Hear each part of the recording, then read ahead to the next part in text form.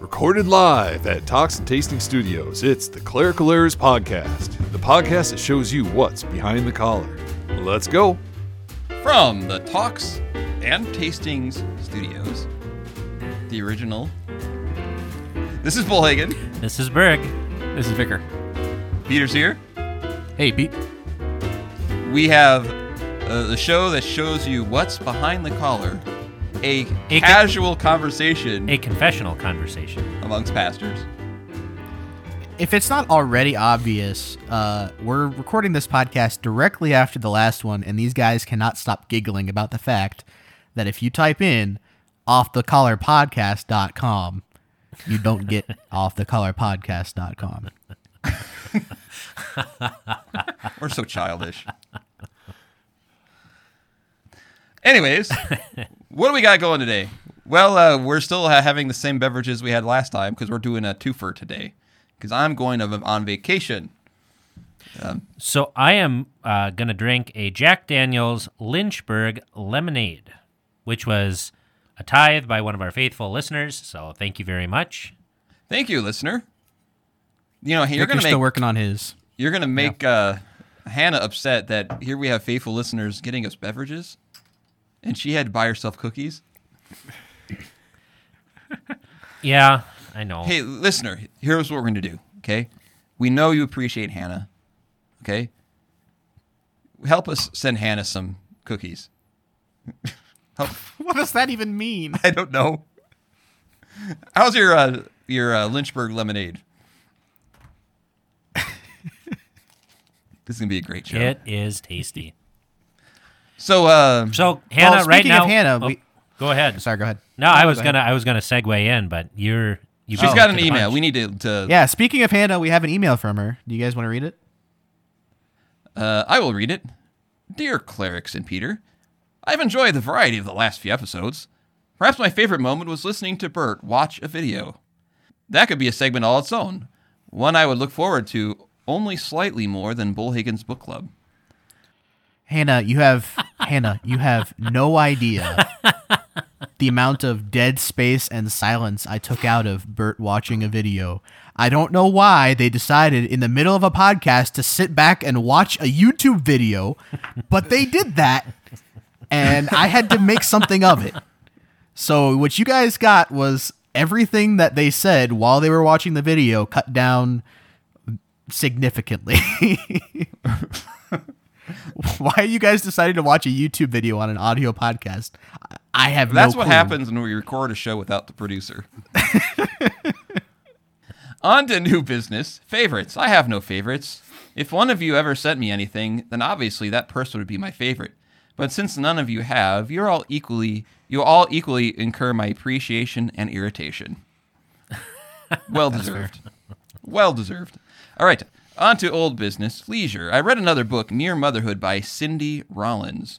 It is a memoir of a Christian homeschooling mom. Near the end, she contradicts Berg's claim in the May 9th episode that pastors are the last of the leisure class. This is a quote? Joseph Pieper tells us that leisure is the basis of culture. Most moms would laugh at the idea of leisure, but that is essentially the gift of homeschooling God gave us. The leisure to learn. Homeschooling moms are what remains of the leisure classes in these hurried, frantic days.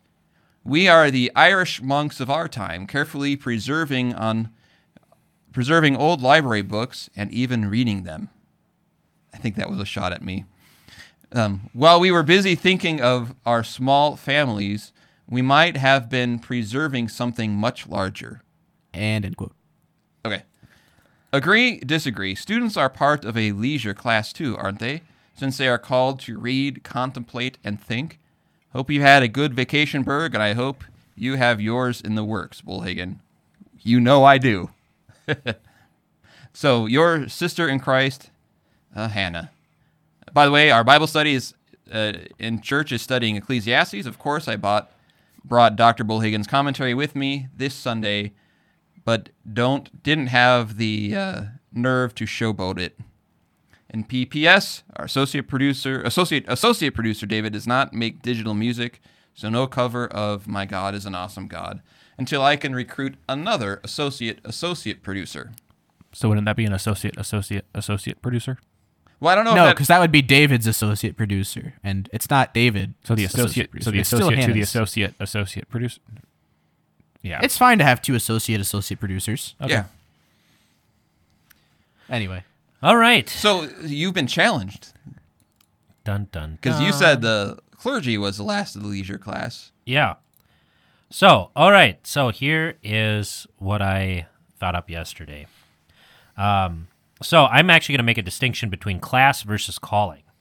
A class is a membership in a social class, and it can mean, for example, it can be dependent on education, wealth, occupation, income, and belonging to a particular subculture or social network. When we usually think of social classes, I mean, obviously one of the ones that comes to my mind is Downton Abbey with manorialism, right, where you have a lord of the manor and all of the different classes under him. Now, for a pastor, the calling to be a pastor, which comes from God, and the class, that is the sort of social class that he's in, are identical. What do I mean by that? That pastors may not be in the upper class because we obviously don't make a lot of money, so our social class isn't dependent on wealth. But our education has traditionally set us above, and also the respect of the people has actually set us aside into our own sort of social class. I mean, Wilhelm Leah talks a lot about this in his book, The Pastor, his pastoral theology book. Now, for a mother, however, the calling and the class are actually distinct because a mother can be in the lower class, she can be in the middle class, or she can be in the upper class. So that is where I would say that motherhood, we shouldn't fall into the fallacy of equivocation, that motherhood is a calling, and that in and of itself is a leisure class because what mothers are to do is to train their children and to learn. However, that is not the same thing. It's not identical with the sort of class that you're born into, or which you might actually achieve through things like education or wealth or the like. But I would appreciate, though, how it understands education. Yes, I think there's a lot to commend this book because I think this is really what most mothers should be doing with very few exceptions. I think one thing that we pastors lament is that so much is not being taught in the home, and this is very detrimental to our children. And I think we've seen that all the way through, not only religiously with the catechism, but also just even eating meals together. The amount of time that a lot of American children and parents actually spend together is very, very little. And I think it's been very, very detrimental to our children, to their mental, their spiritual, their educational health. And so they get carted off to babysitters, they get carted off to school. And what I noticed about, and you can tell me if you think I'm wrong, about the understanding of how one learns.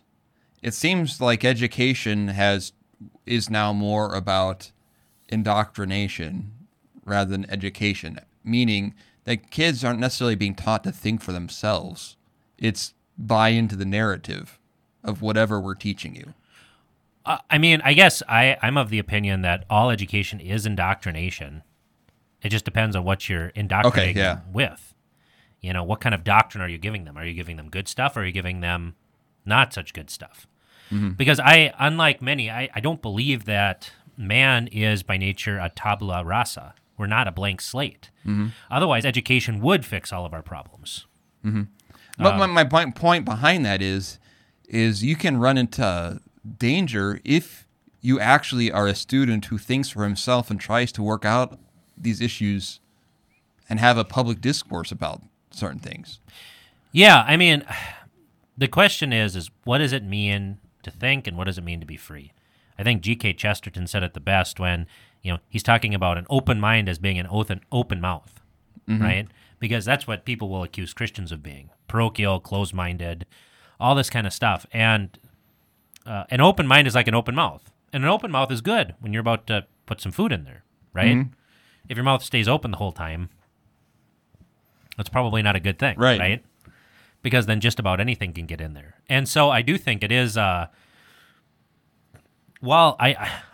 this is part of my ambivalence with this sort of resurgence of classical education among many, many Lutheran pastors, and this real huge push towards really humanistic education, because it does make man the measure of all things, and it is dangerous. I mean, you look at how few humanists actually stayed with the Reformation, and Luther's bitterest opponent is Erasmus of Rotterdam. Mm-hmm. And so I do think that, what is the goal of education? I think that's the first question we have to answer is, what is the goal of education? Is it to make someone who is free? Okay, well, what does that freedom actually look like? Is it the freedom from restraint? Because then we should train all of our children to be, really good criminals who'd never get caught. Well, I would say this is by teaching, to think for themselves, but also then, and this is where I think we can lack, is not only think for themselves, but come to the same conclusions that are good and right. So give them not only the freedom to think of themselves, but also, for example, a lot of times as a pastor, when I want to make a change within the congregation of practice or something like that, what always works best for me is to lead them to make that decision for themselves. Mm-hmm. Where they say, we think this is a good thing. Because if I try and do too much of, this is what we're going to do, it doesn't really affect how they think, and how they appreciate whatever change is going on. And I think when you're talking about education, one is, because this is one I've seen in the last 20-some years as a pastor, is when you ask kids, well, how did you process? What do you think about that sermon? They've lost that ability. Almost. Yeah. Mm-hmm. Have you seen that too? Yeah, I mean, I think it even goes back farther than that. Kortschok talks in his book, Lutheran Education, and I think this has been actually a flaw in Lutheran education since the days of our early fathers, is that we've only taught them, to get back to classical education, the grammar stage. And this is how, unfortunately, most confirmation classes have been taught, right? Mm-hmm. They've been taught where we just simply memorize the catechism. Well, before they come to us, they should have already memorized the catechism. Like, honestly, we should never allow anyone into confirmation class without having already first memorized the catechism. Right. Really. I mean, because otherwise we are spending all of our time teaching them the grammar stage, which they should have already known, rather than teaching them how to process this, how to think about this, how to engage this. Mm-hmm. And so I honestly, I think, this has been a big problem at least in the Missouri Synod for a long time, in that, we say... So down the line then, what would be some effects of this? Let's say said person didn't get past the grammar stage and they're growing in theology, and then boom, they're 40 years old. Mm-hmm. So, I mean, and you've seen this in your parish, and I've seen it in mine, right? So people get done with confirmation class, right? They've been taught baptism saves, okay? They go out and they talk to a Baptist. They go out and they talk to a Baptist who says, well, here it says to choose. Here it says to do this. Here it says to do that. Why weren't you immersed? Isn't that what that means? And because they only learned the grammar, meaning the basic facts, they've never learned. It's like learning the ABCs without learning how to put it together to make words. Mm-hmm. And that's the problem, is that they have no defense of how to argue with these other people, these people who believe differently than them. And so then they think, so they can either go one of two ways. They can either say, well, you're wrong, and not say anything else, or they will be very shaken and maybe even leave the church, which is what a lot of people actually do. And so rather than actually engaging these things and arguing with them, they and I've even been approached by some of my own members who said, we want a logic class. Like, we want to know how to think through these things because our Lord Jesus actually used logic, right? When he's talking about, the flowers and the sparrows, right? He's actually making an argument from the lesser to the greater, right? The Sadducees use an argument ad absurdum. Okay, so this is the thing. The Bible is full of logic. It is, right? But it's always logic that is captive to the gospel. And so I do think that, and I mean, I know we talk about confirmation a lot and, what an albatross it is, but it is, because the way we're doing it now has proven itself not to work. Why do we have such a low retention rate? I mean, part of it is it goes back to what we said last time, that, people make excuses or whatever, right? And that's true. You're always going to have people who leave because they don't believe it. But I do think we have done our people a great injustice by not teaching them where the grammar stage is and what confirmation should actually be. Or in years past, they've tried. There's been attempts to get beyond the grammar stage, but it's kind of like if did you go to Lutheran high school? Yes. Yeah, Lutheran school my whole life. Okay, so you get through confirmation, you get through that, and then you go to freshman religion class, and it's like something like fitting in. Or was your school different? No, I was blessed to have a very good Lutheran elementary and high school education and confirmation class. Like, freshman year, we went through the Old Testament. Sophomore year, we started in Matthew, to the point where the Gospel of Matthew class at seminary, I almost took no notes because I'd been there already. Well, that's good. So a lot of this... But I guess I was in went to high school in the 80s, and it was all, a lot of it, not all, was more, okay, we've gotten through the confirmation part, and it's all this kind of holding hands, touchy-feely stuff that didn't get beyond into applying it as much as...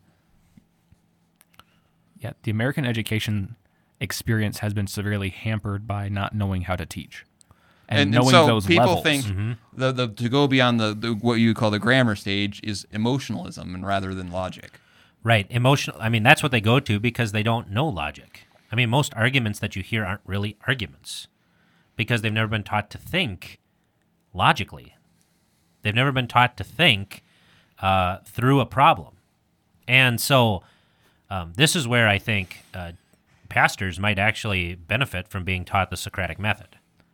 Especially for the Ten Commandments, this sort of question and answer. And I think you can do it with the Ten Commandments because this kind of corresponds with Plato's teaching on innate ideas. So could you give the listener just a kind of a brief explanation of the Socratic method? So a Socratic method is where you have a teacher and a student, and the teacher asks a lot of questions, and the student answers them. And then the teacher goes back and begins to correct what might be lacking in the definition. We see this in Plato's dialogues a lot. Questions like, what is justice? Or what is knowledge? Or what does a good government look like? And so this sort of question and answer thing, it's very difficult. And you have to be very good at it. And Socrates was one of the best. But I do think that because... and this is where epistemology, how do we know things, and pedagogy, how do we impart that knowledge? They are tied. What you believe of how we know something then influences how you teach something. And so this is why I think that teaching the law of God, the Socratic method, is a very good way of teaching. Why? Well, because the law is like an innate idea in our hearts, right? I do some of that kind of thing in confirmation by where I'll play devil's advocate and I'll say, convince me I'm wrong. Let's say I'm a hardcore evolutionist or something. And I try and argue with them so that they can defend themselves. Right. And things like ad hominems, like where you're attacking the person, or the fallacy of equivocation, where you are equivocating two things that shouldn't be, or mistaking correlation and causation. Those are all things we have to know in order to... critical thinking. Yes, but it's critical thinking that is always subject to the gospel. And that's the main point. And this is why actually Valentine Leisure, he has a whole book where he critiques a lot of these 18th century philosophers. And honestly, that book probably should be translated as a way to engage not only pastors but also laity, because we are, we've always lived in an anti-Christian world, but always, right? Even though it had the veneer of Christianity on it, about some sort of a Christian culture. But you're going to be challenged. You are. But that's the kind of the beauty of the timing of when Jesus came, is he came, and then all those things were wound up being used for the sake of the gospel. Right. So, I mean, Paul uses arguments all the time. Mm-hmm. Jesus uses arguments all the time. And those aren't the only ways to teach. There are a lot of different ways to teach. We can teach in song. I mean, that's what the Reformation was known for their beautiful hymns. The Psalms are the same way. Proverbs, these little gnomic aphoristic statements, that's another different way to teach. The thing is that we don't have to just sit there and lecture all the time. Because that is a frustrating thing, especially when dealing with youth, is not to get beyond this is the right answer. Like, what do you... because confirmation isn't just, the facts. Right. It's taking them to heart, believing them. Well, and this is the limits of pedagogy, too, because we can give all the right information. We can give all of this stuff, but that doesn't mean that faith is created. Right. The devil can pass a confirmation exam. Yeah, I mean, he knows it, right? And so that's the thing, is that I think we have to also recognize the limits of our pedagogy. We should do the best that we can, because that is actually in our control. And where those limits fail, that's when things like the Lord's Supper, baptism, absolution come into play. Yeah, I mean, if they don't believe it, that's the thing. Because of sustaining faith. Hearing the word. It's kind of like when you talk about the inerrancy of Scripture, or the historical nature of Scripture. If people are wondering, is the Bible true or not, the best way to figure that out is to read the Bible more. Right. The more you study the Scripture, the more you realize the connections that are found in Scripture, and the more it speaks for itself in truth. Right. Or, if you have a question about, the dating of when Jesus rose from the dead, right? That, did he rise on Sunday? Did he die on Friday? Right? And people will say, well, he says that he spends 3 days and 3 nights in the heart of the earth. Right? And so just to figure all that out, and to figure out modes of speech and all this kind of stuff, I mean... Right. So, I mean... Because people are easily misled with just those simple things. Yeah, I know a pastor who has a parishioner who's he's nuts on this. He thinks Jesus was crucified on like Thursday. And he can't be convinced. So, So this is where some of these things, Or flat Earth.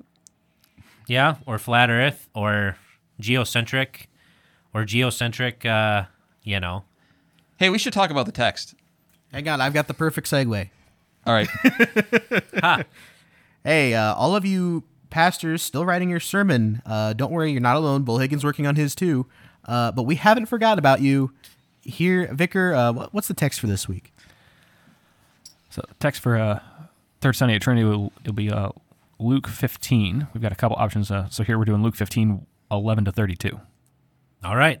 So the very, very well-known parable of the prodigal son. All right, here we go. So Berg, the prodigal son, I tossed that theory over to Vicar, the one that drives you crazy. Yep. That theory being? Vicar, you've been wrestling with it. I've been wrestling with it because it's very interesting. It's not a direction I'd go with the sermon, but that's not the point. The question with a parable is oftentimes one of them is, where is Jesus in the parable?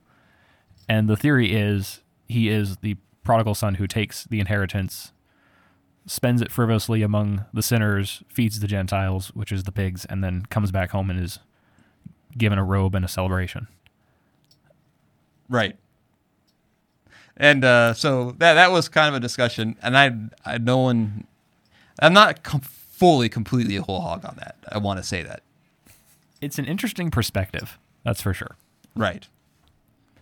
So the whole idea, the reason why I was looking at it from that direction a few years ago is the fact that, well, one is the whole chapter starts off with what's the big accusation that is made? Yeah, the Pharisees and scribes grumbling, saying, "This man receives sinners and eats with them." Right. And the fact that in the parable that Jesus or the lost son, the great accusation is that he spent and wasted inheritance with prostitutes. And that's what kind of got me thinking about that a little bit. Is the parable, is it disparaging those whom Jesus is associating with? But Berg, what do you think? What's going through your head right now about this interpretation? Because there's a lot of things I could say about it. Yeah, I mean, I think that chapter 15, it connects with Trinity 2's lesson in that Jesus, the in that parable, the parable of the Great Supper, that the poor, the lame, the crippled, and the blind are brought in, right? And this here represents the tax collectors and the sinners, right? The people who could never pay him back, Right. okay? So that's and now we have the grumbling of the Pharisees and the scribes that, hey, you're supposed to be holy. You're eating with these unholy people. What are you doing? Right. And so he tells a couple parables. He tells the parable of the lost sheep and the parable of the lost coin, which are really positive parables. Right. That and really they're meant to say, hey, look, rejoice with me, right? Because these sinners have repented, Right. right, and have been brought back. I think the parable of the prodigal son is really a stinging rebuke to the Pharisees, because it says here, he told these things to them. So he told them, that is the Pharisees and the scribes, these parables, right? The first two are about the gospel. And the second one is not so much the gospel, right? It is for the prodigal son, whom we all focus on, right? But really, if we're looking at who is Jesus telling this parable about, Right. or to, he's telling it to the Pharisees and the scribes. Who are they? They're the older brother, Right. right? And they're the ones who are mad, who are standing outside when everybody else is partying. And it's a warning to them. It's a deep, deep warning to them to not to trust in your works righteousness, to be, to have pity on your brother, right, who has repented. And really, because when he is angry, who is the older brother really angry at? The master, or the father. The father, right? Right. He's not mad at his brother, even though it seems like he's mad at his brother. He's mad at God, right? And that's what the Pharisees and the scribes are. They're mad at God that he would be gracious to these undeserving wretches. He is mad, right? Just like the prophet Jonah. Right. It's just like the prophet Jonah, where Jonah's like, he gets mad and he's like, you know what, God, I knew you were going to be merciful. I knew you were going to save these people. These people who are my enemies. These people who have killed my people. But weren't they also offended that Jesus, in a sense, was guilty by associating with those people too? Yeah, yes and no. I mean, the association, because what the word Pharisee means is separated. And I mean, the Bible does tell us to separate from unrepentant sinners. We see this in 1 Corinthians chapter 6, I think. Right. Right? We see it in excommunication, for example. What's the difference, though, between these sinners and tax collectors and Repentance. Right? They came to hear Jesus, they repented of their sins, and like the Bible says, they enter the kingdom of heaven before the Pharisees and the Right. scribes do, right? And so that's the thing. See, and this is another thing that just makes me super angry, okay? Because there are some Lutherans out there, ELCA, who teach in their dogmatics classes that I love it when you speak off the collar. yeah, right. So what they teach is that, oh, well, the words of institution didn't really happen. So what do we base the Lord's Supper on? The word. No, we base it I mean- off of these table narratives, right? Right.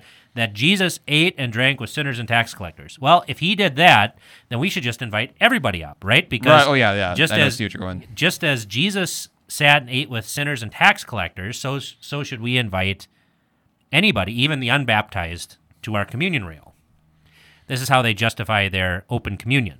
Right. Well, how do you marriage that though with 1 Corinthians chapter 11? Well, Paul was just, really mean. And what that's really talking about, and see, this is the way they get around it, especially even with infant communion, is they say, well, discerning the body there is not The body of the body of Christ in the sacrament, the body. but it's the church. Right. So that is where they will go with it. Right. But what about examining yourself? Here's the thing when you kind of talk about examining yourself is, and I've probably mentioned this before in the podcast, even when I was first a pastor 20-some years ago, there actually was a reasonable idea that some of the members of those churches were properly taught the Ten Commandments. Mm-hmm. So they probably could, to a certain degree, examine them. Not that they would let them come to the Lord's Supper, but at least you could, when you talked about the Ten Commandments and examining yourself, that wouldn't be completely foreign. Mm-hmm. Now, if someone comes now from those places, is there any assurance that we know that they've been properly taught the Ten Commandments? But, so here's another behind-the-collar moment. How many of your own members actually examine themselves beforehand? That- Really, I think that is an interesting question. I actually have mentally, I have a couple of bench press parables running through my head. Uh-huh. Okay. One is I want to do one on pre-workout. Mm-hmm. Nice. Pre-workout is something you take to get you more energized and just get your body ready to, I don't really use them that much, but to get your body ready. They're loaded with caffeine so that once you hit the gym running. Right. Right? But that concept of pre-workout before you get to work out is something that we should consider with the Lord's Supper of examining yourself, Right. preparing your heart and mind and repentance for the reception of the Lord's Supper. Because this is one thing that Sasa brings up too. And don't get me wrong, I love every Sunday communion. I wish we had it at our parish. I'm glad you guys have moved there, right? That's awesome. Thanks be to God. The one temptation with every Sunday communion, though, is that there is a lack of preparation. Right. And that, what does preparation look like? And that was one. I think one of the reasons why, when people say, "Well, 100 years ago we only had communion quarterly," Yeah. it was because the idea of preparation. Which was, I think, overemphasized, but now we've almost swung to the other side. Mm-hmm. And if we had, I know Pastor Knox in Cedar Falls, Mm-hmm. he actually only has private absolution. I don't think he has corporate absolution in his services. And so he gets to talk with his members on a very regular basis about what they actually do believe, how they are sinners. Mm-hmm. I guess I've been thinking about this for a long time because ever since the beginning of my ministry, I hear things like, well, we're all sinners, right? And they kind of use the general confession as a way to just be kind of a general sinner. Mm-hmm. And so it becomes an excuse to not actually examine yourself and not actually stop doing the things that are sin. Because, everybody sins.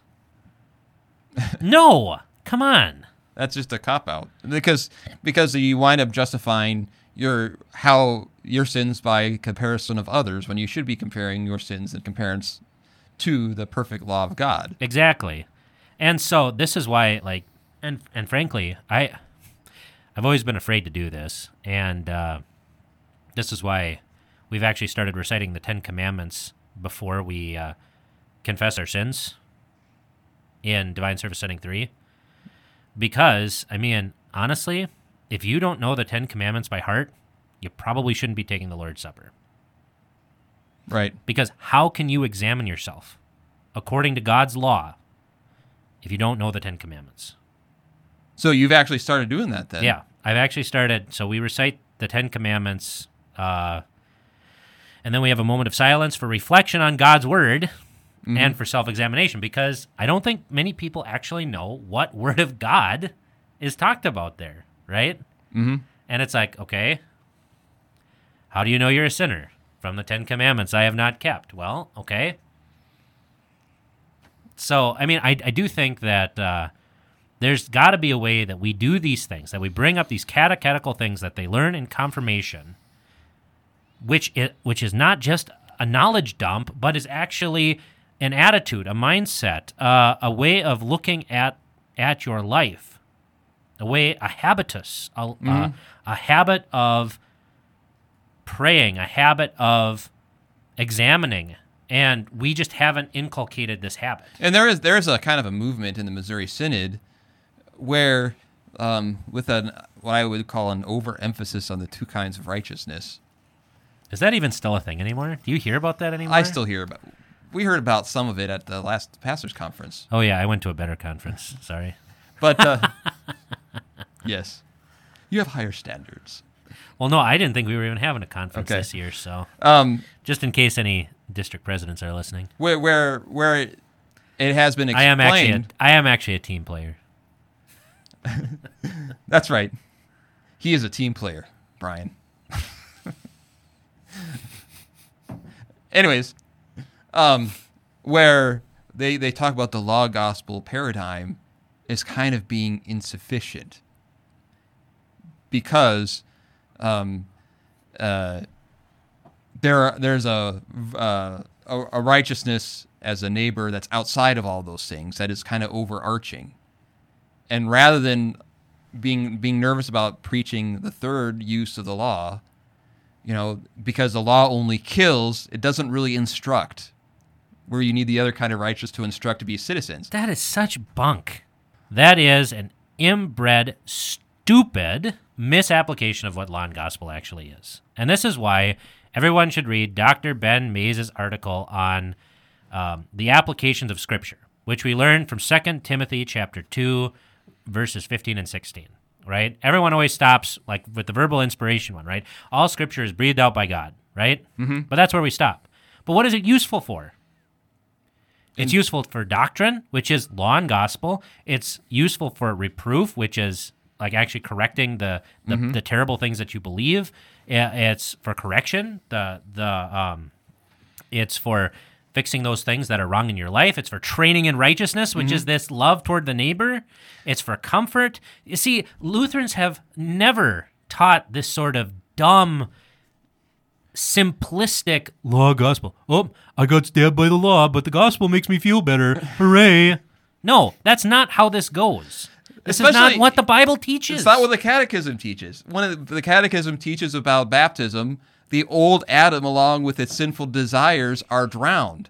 That is, not only in the process of examining yourself and recognizing your sin, you're also then growing to say, I don't want to do that anymore. See, and this is why I am fully convinced that Walther's Law and Gospel should not be used as a homiletics book.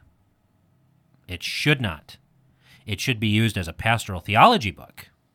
But it is not. It was not written as a homiletics book.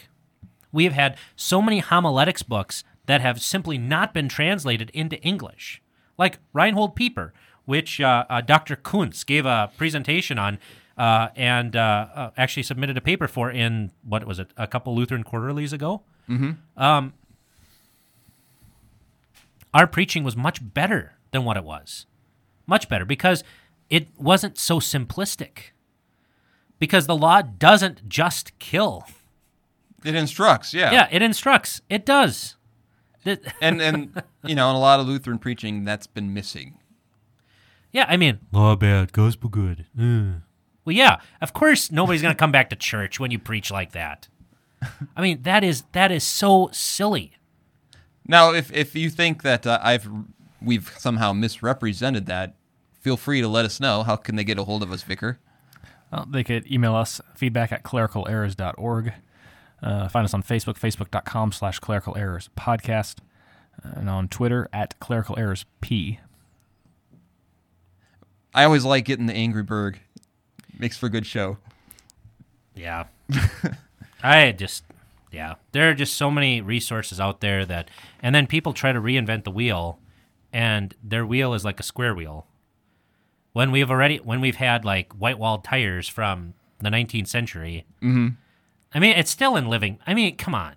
Like, it just shows how much you can lose in a generation. All right, time for Bull Higgins Book Club. Peter, play the intro. It's book time with Bullhagen. That's right. All right, I am on chapter 7 of the book. I can remember the title. Peter has to pop up the title to remind me what I'm reading. What are the odds from crack addict to CEO? So I am through chapter 7. What's funny about that title is we've talked about in the past how he had a gambling addiction. Mm-hmm. So he probably actually knew what the odds were. Anyway, Yeah. Bad joke. Anyways. This time he bet on himself, Berg. Yes, he bet on himself. In chapter 7... So Karen just ghosted him. He went back to his high school reunion, and he felt terrible about his life. So what if you're in that situation, what do you do, Vicar? What would you do? Probably not medicate with the copious amounts of cocaine. Okay. Did you guess? Get a prostitute. No, we don't call them that. We call them... Strumpets. No, last episode. Acquire a strumpet. Well, it was What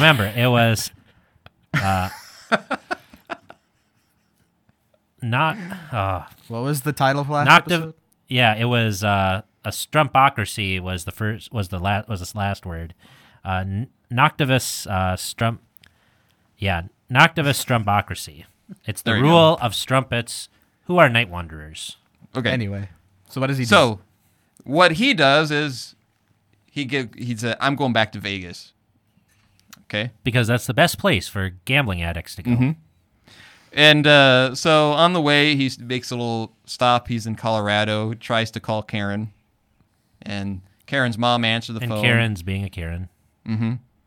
And so, but there's something kind of pivotal that happens.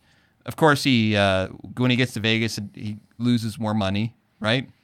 And using a lot of... Well, didn't he also have more jobs? So he should have had more money, right? Yeah, at this point. Because of? The cocaine. Yeah. Vicar, I don't want to want listeners thinking it's okay to do cocaine. No, it's not. So, Vicar, don't do that. No. All right? And there's a pivotal moment, okay? And I think this will really hit home with you, Berg. Okay? Go on. He hears on the radio an Elvis song. I've got confidence. I got confidence. I don't know the words to that song. Peter, can you fire up the words? Elvis, I got confidence. Because I don't know this song. Anybody?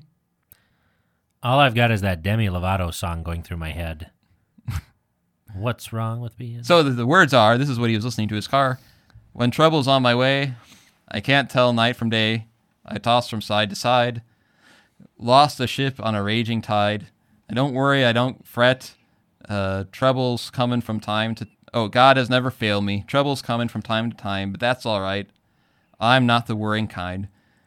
Because I've got confidence God is going to see me through. No matter what the case may be, I know He's going to fix me. I got confidence God's going to see me through no matter what's the case may be. I know He's going to fix me. So that song actually hit home with him. He drove back to Minnesota. He declares, I am a Christian. And then he does a bunch of more cocaine. Baby steps. So Of all the Elvis songs he could have picked to listen to become a Christian, he picked late Elvis as opposed to his time singing gospel. hey, let's talk about how well did that work out for Elvis, by the way? I don't remember, how did he die? Barbiturates, I think. Okay. Did he die on the toilet?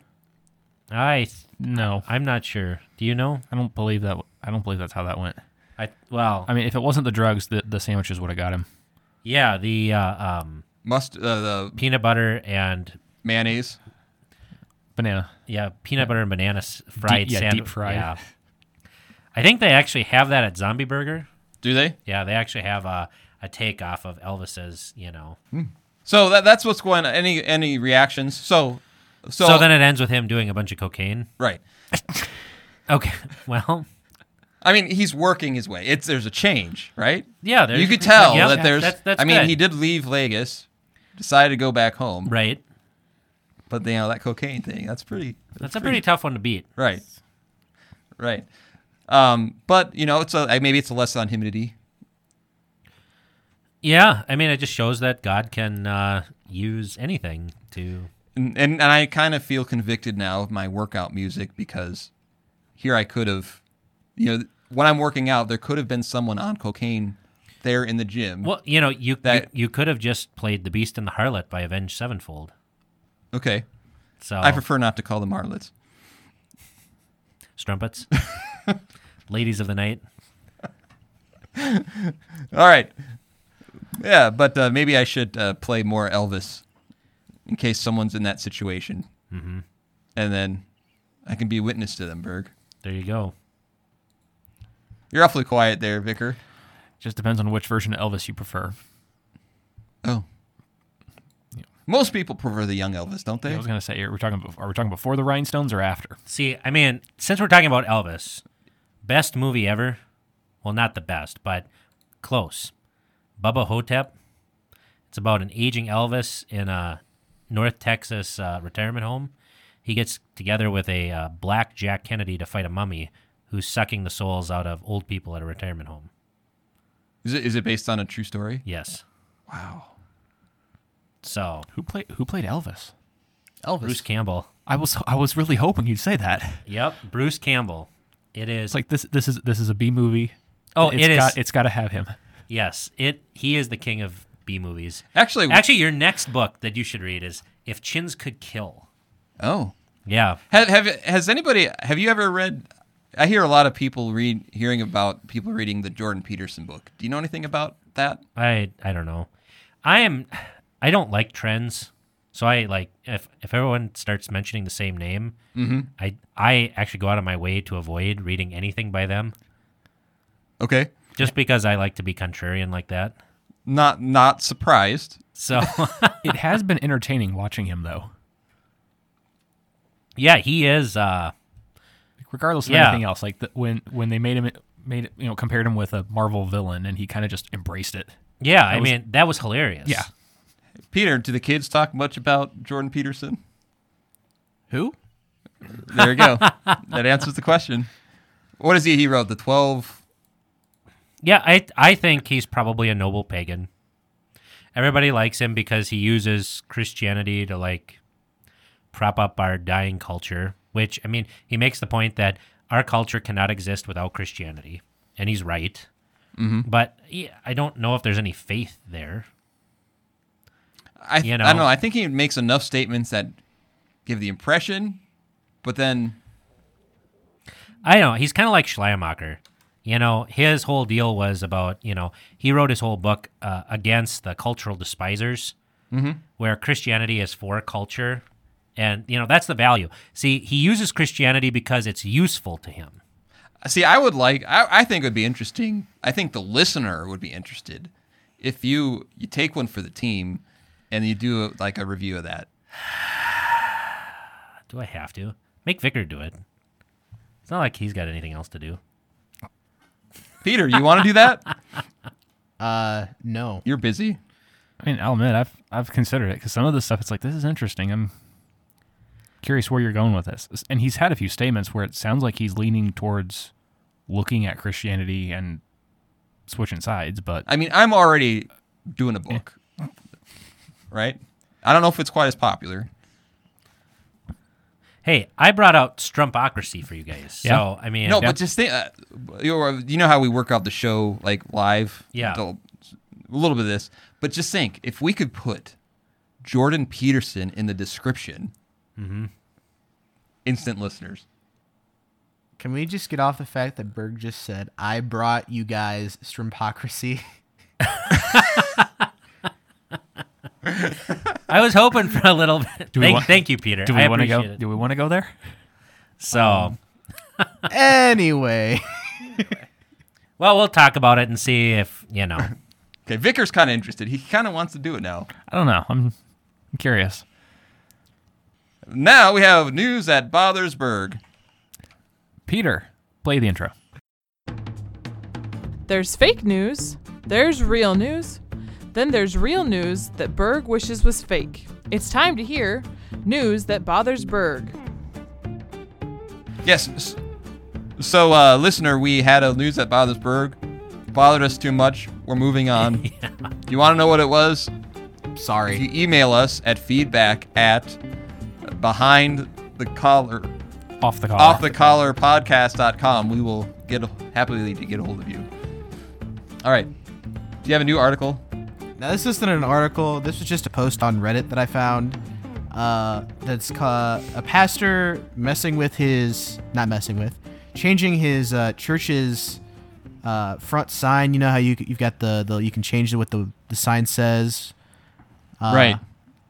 So he has many different signs. One of them Signs. Okay, so one of the signs, Berg, is God loves you the way she made you. Any feelings on that sign? Well, I don't know what God he's talking about, but obviously it's not the true God. Okay. King Herod separated children from parents. Matthew chapter 2 says that's bad. Oh, so that's an anti-abortion sign. Yep. Yeah. That's what I would say. Backfire. One says our transgender siblings have heartbeats. See, this is the fallacy of equivocation, right? Because he's trying to compare it to abortion, and that they should live, and it's like, no, this isn't about living. No one is killing transgender people. Mm-hmm. The thing is we're saying that they're crazy. I would not say crazy. I would say confused. Crazy. They are crazy. They are crazy. When you deny basic biology, you are crazy. Okay. When you deny reality, what is denying reality but being crazy? Mm-hmm. Seriously. I mean, let's just call a thing what it is. Harriet Tubman deserves to be on the $20 bill. End white supremacy. I mean, I'm okay with taking Jackson off the money because Jackson was a terrible president, but let's just take all the presidents off the money. The Quran, God is the most merciful and compassionate. We agree. See, once again, here, there are just so many fallacies here that, He doesn't really quote the Bible. No. No. It's funny, he quotes the Quran. In the realm of God, no one is illegal.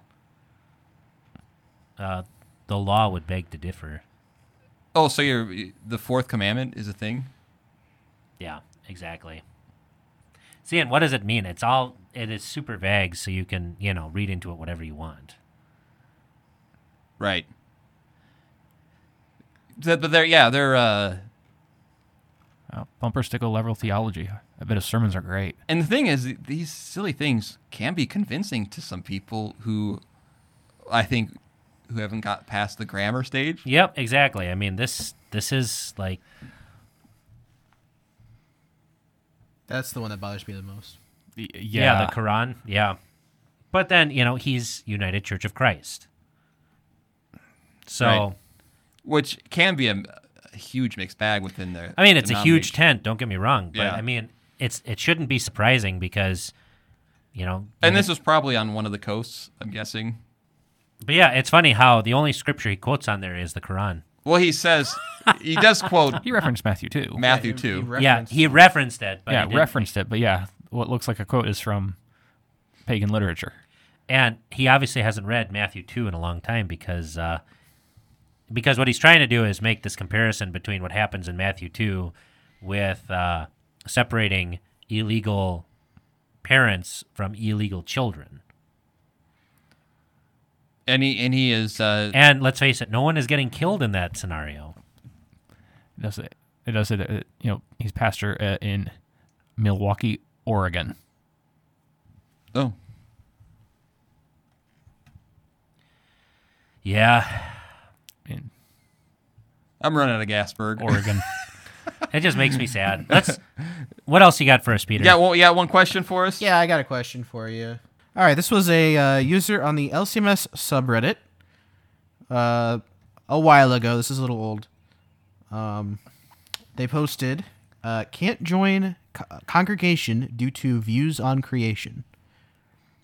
So I'm pretty sad tonight, not going to lie. I was at an LCMS congregation for a couple of weeks and really enjoying myself. The pastor gave me a hymnal and a book of Concord, which I've been reading diligently. I even shelled out $50 for a Lutheran Study Bible from Concordia. I spoke with the pastor tonight about my views on creation and if that would be a problem, as that is really the only thing I disagree with. Evidently it will be, which has really turned my world upside down in the matter of a few minutes. I thought I had found my spiritual home where I can spend my life of faith and worship Christ in a way that I believe is true. Basically, I am a theistic evolutionist. I know that the LCMS affirms a 6-day YEC viewpoint, but I didn't think it would be a problem for a member of the laity to interpret Scripture in a different way on something so seemingly inconsequential. I don't want to debate creation, I just want to find a church to call home. I came home and pretty much just sat in my room and cried. What should I do now? I don't want to blame the pastor as it is his congregation. I don't want to join the Anglican Church or any other Lutheran denominational bodies because he said they basically worship the devil. I'm so lost. What should I do? All right. So I will say a couple of things. Okay. First thing I will say is, and I've actually used this way of reasoning with someone who would say, I agree with your Lutheran church with everything except the close communion. And they'll say, I admire how your stance on this, and this, and this. Right? Mm-hmm. What I tell them is the very reasons that you admire the Lutheran church, this congregation, and what we teach, believe, and confess is exactly why we hold to close communion. Mm-hmm. And so that's why, in a sense, it kind of comes as a group thing. If we said that didn't matter, there would be effects in all the other teachings that we have. And so all the things that this person admires about the Missouri Synod Congregation all falls in line with understanding how God created the world. And so you take that away, for example, and you say that,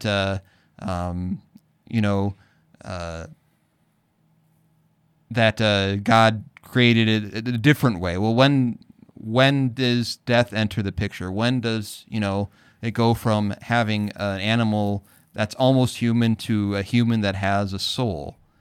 How do you explain the old Adam and the descent into sin?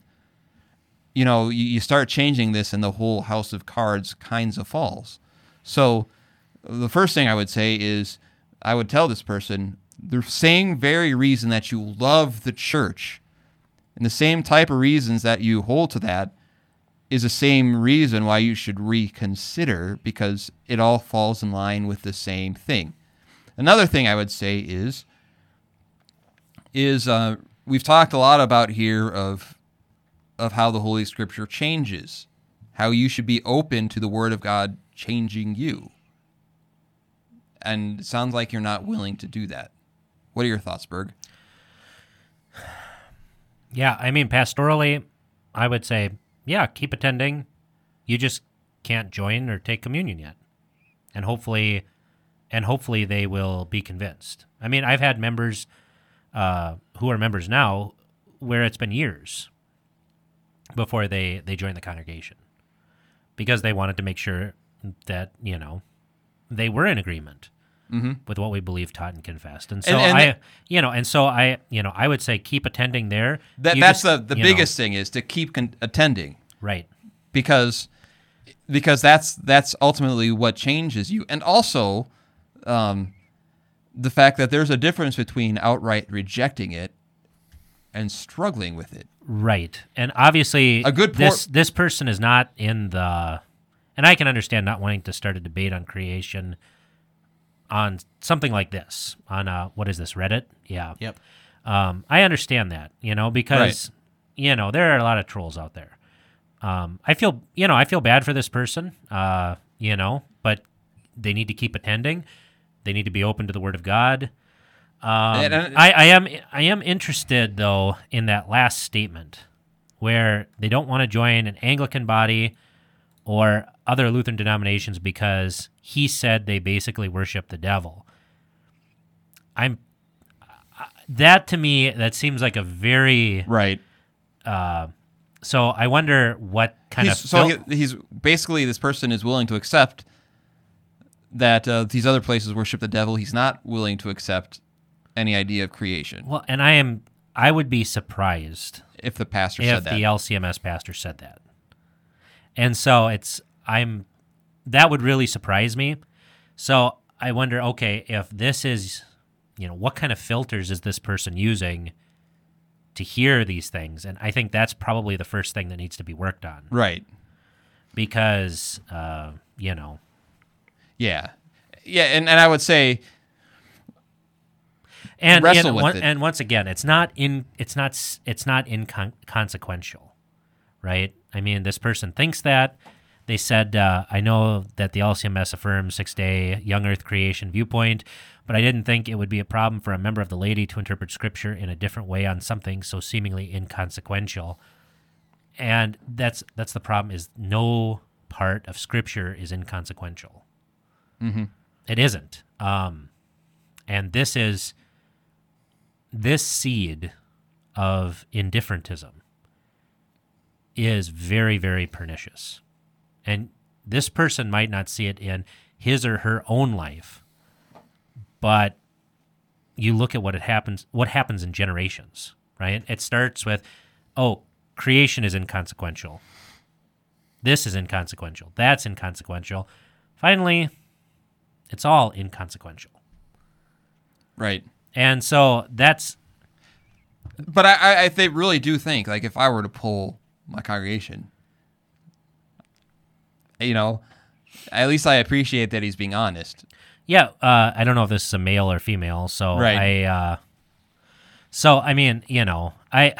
I'm glad he or she is being honest. I guess I would encourage them to continue to go to church there.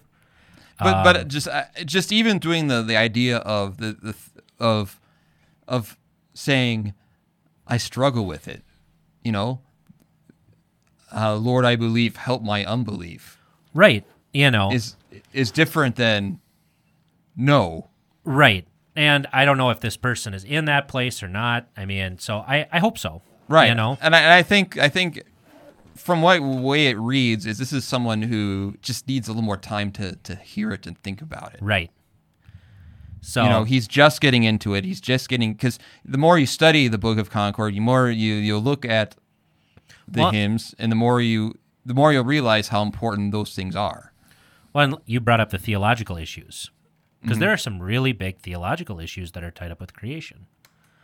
And so, I hope that I do hope that this person will continue to attend the church with this LCMS pastor. I hope they'll be open to it, because I think in this culture we want everything to be boom, boom, boom, boom, boom, boom, boom, really, really fast. Mm-hmm. And these things take time. Right. So, Peter just highlighted something. It just makes me so sad. Yeah, that's a misunderstanding. Is that not getting beyond the grammar education at work? See, exactly. And it's not just getting beyond the grammar, but it's like using it in order to do a runaround. Peter, can you read the quote there for us? Yeah. One of the commenters on this post said, as far as I understand, LCMS only requires adherence to the Small Catechism as a requirement for membership. That is only the Small Catechism, not the Q&A part tacked on at the end in Concordia Publications.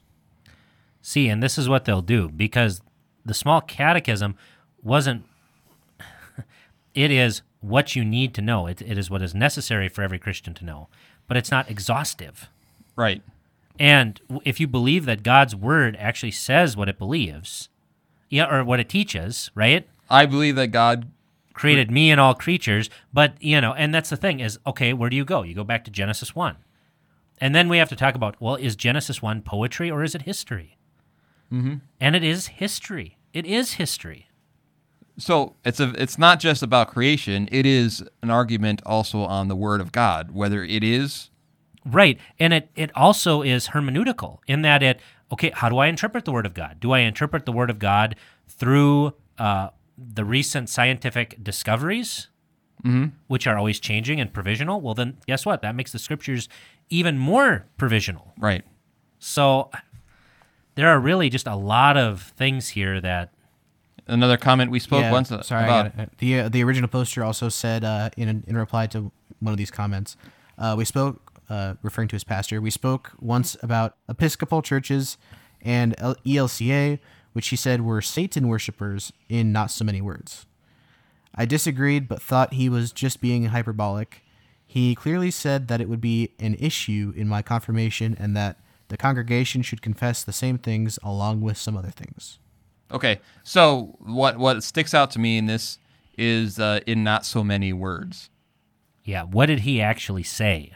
That happened. That a lot of times pastors' words are condensed, taken out of context. That happens a lot. Well, and the thing is that the ELCA and the Episcopal Church teach many, many false things. Many false things. So, for example, in our Lutheran confessions, he has the Book of Concord. What do the Lutheran confessions call the Pope? They call him the Antichrist. Right. Which people think is? Mean or short-sighted right. or whatever. You're calling all Catholics Satan worshipers. Right. Is that what it's doing? No. So could it be a discussion of the Antichrist? Misunderstood as they're worshiping the devil. You mean like we can actually have misunderstandings? Yeah. Like, we have to listen carefully to our pastors? Mm-hmm. What? No. Yeah. Oh, yeah. Yeah, that can happen. All right. Let's end on a happy note. Okay. So, Peter, say something awesome. Just remember not to go to offthecollarpodcast.com. Yes, that does make everything better. Or email feedback at offthecollarpodcast.com. Don't do that. So, I'm Bullhagen. I'm Berg. I'm Vicar. May your vicars be talkative. Thank you for joining us. This podcast is available on iTunes, Google Play, Spotify, or wherever else you get your podcasts. Questions, thoughts, concerns? You can contact us on Facebook at facebook.com/clericalerrorspodcast, on Twitter at clericalerrorsp for podcast, or email us at feedback@clericalerrors.org. Thanks for listening to Clerical Errors. See you next time.